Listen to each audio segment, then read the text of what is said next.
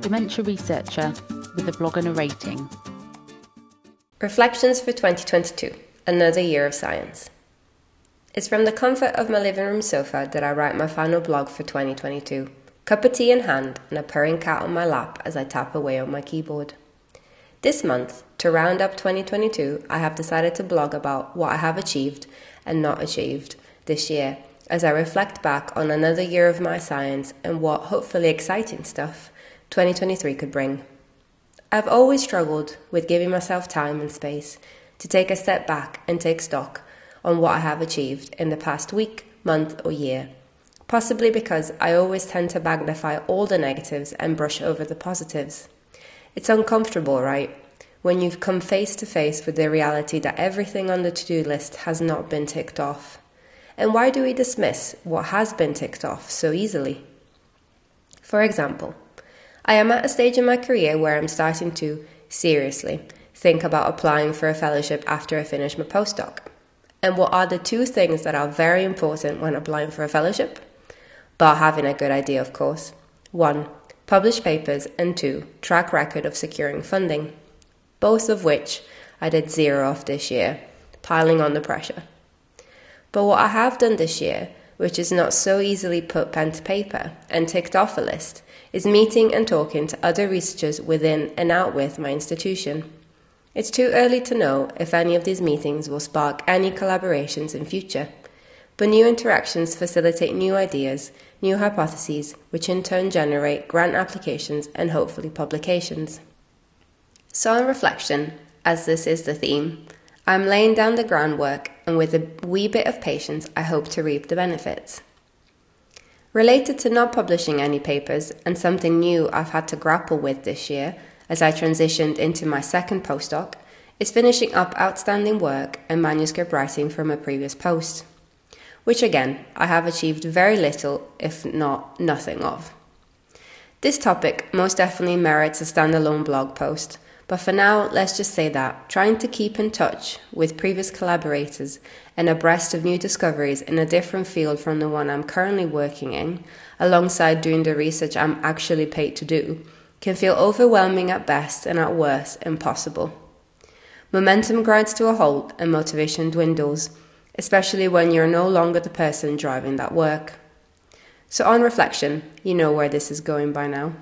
I haven't managed to publish that paper from my previous postdoc, but what I have done, which again is much less tangible and measurable, is settling in and finding my feet in my new lab.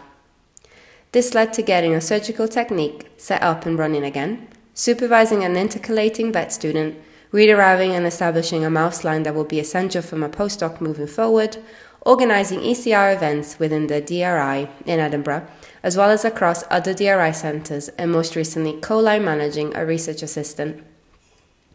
2022 has also brought 2 new experiences, which most definitely were not on my to-do list. I was asked to peer review my first manuscript, and from then on approached by multiple journals within my readership to review other manuscripts for them. I also had the opportunity to be involved in other projects within and out with my lab, which are all incredibly exciting. Both examples have different challenges and give new meaning to the words prioritization and time management. And don't be fooled, I'm still trying to navigate how to keep propping up the numerous spinning plates academia keeps piling on. But what I have concluded from this is that my expertise in the field is starting to be recognized, both by my immediate research network and the broader science community. And finally, what am I most looking forward to getting stuck in 2023? Drum roll, please. Is to properly kick off my postdoc project. Yep, you read that right. It's been in the works for such a long time, I almost don't want to jinx it. Bear with me as I set the scene. We already know that the innate immune response occurs in 3 phases following ischemic injury and is driven by resident microglia and infiltrating monocyte-derived macrophages, or MDMs. We also know that apparent overly robust or prolonged inflammation can lead to chronic maladaptive neuroimmune responses, impeding recovery, and in some cases leading to post-stroke cognitive decline.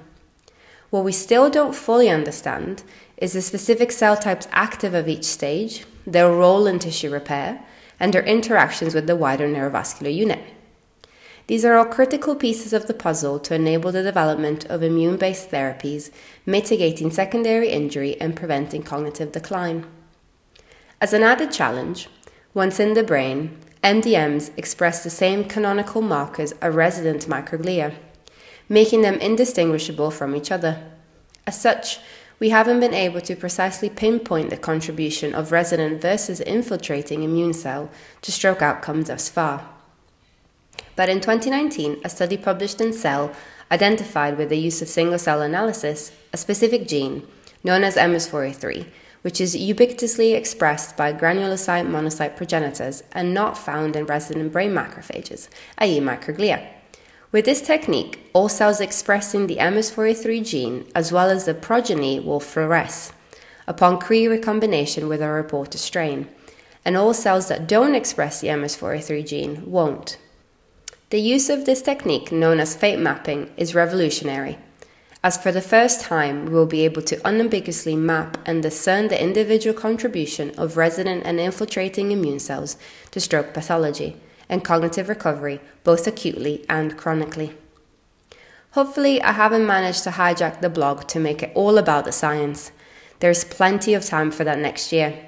So I will leave you with a final thought. We are all our worst critic. I think this especially rings true to all researchers out there. So for 2023, take it as a New Year's resolution if that's your jam. I challenge you to be kinder with yourself and to not brush over the positives. Thank you for listening. Join the Dementia Research bloggers and share your own views.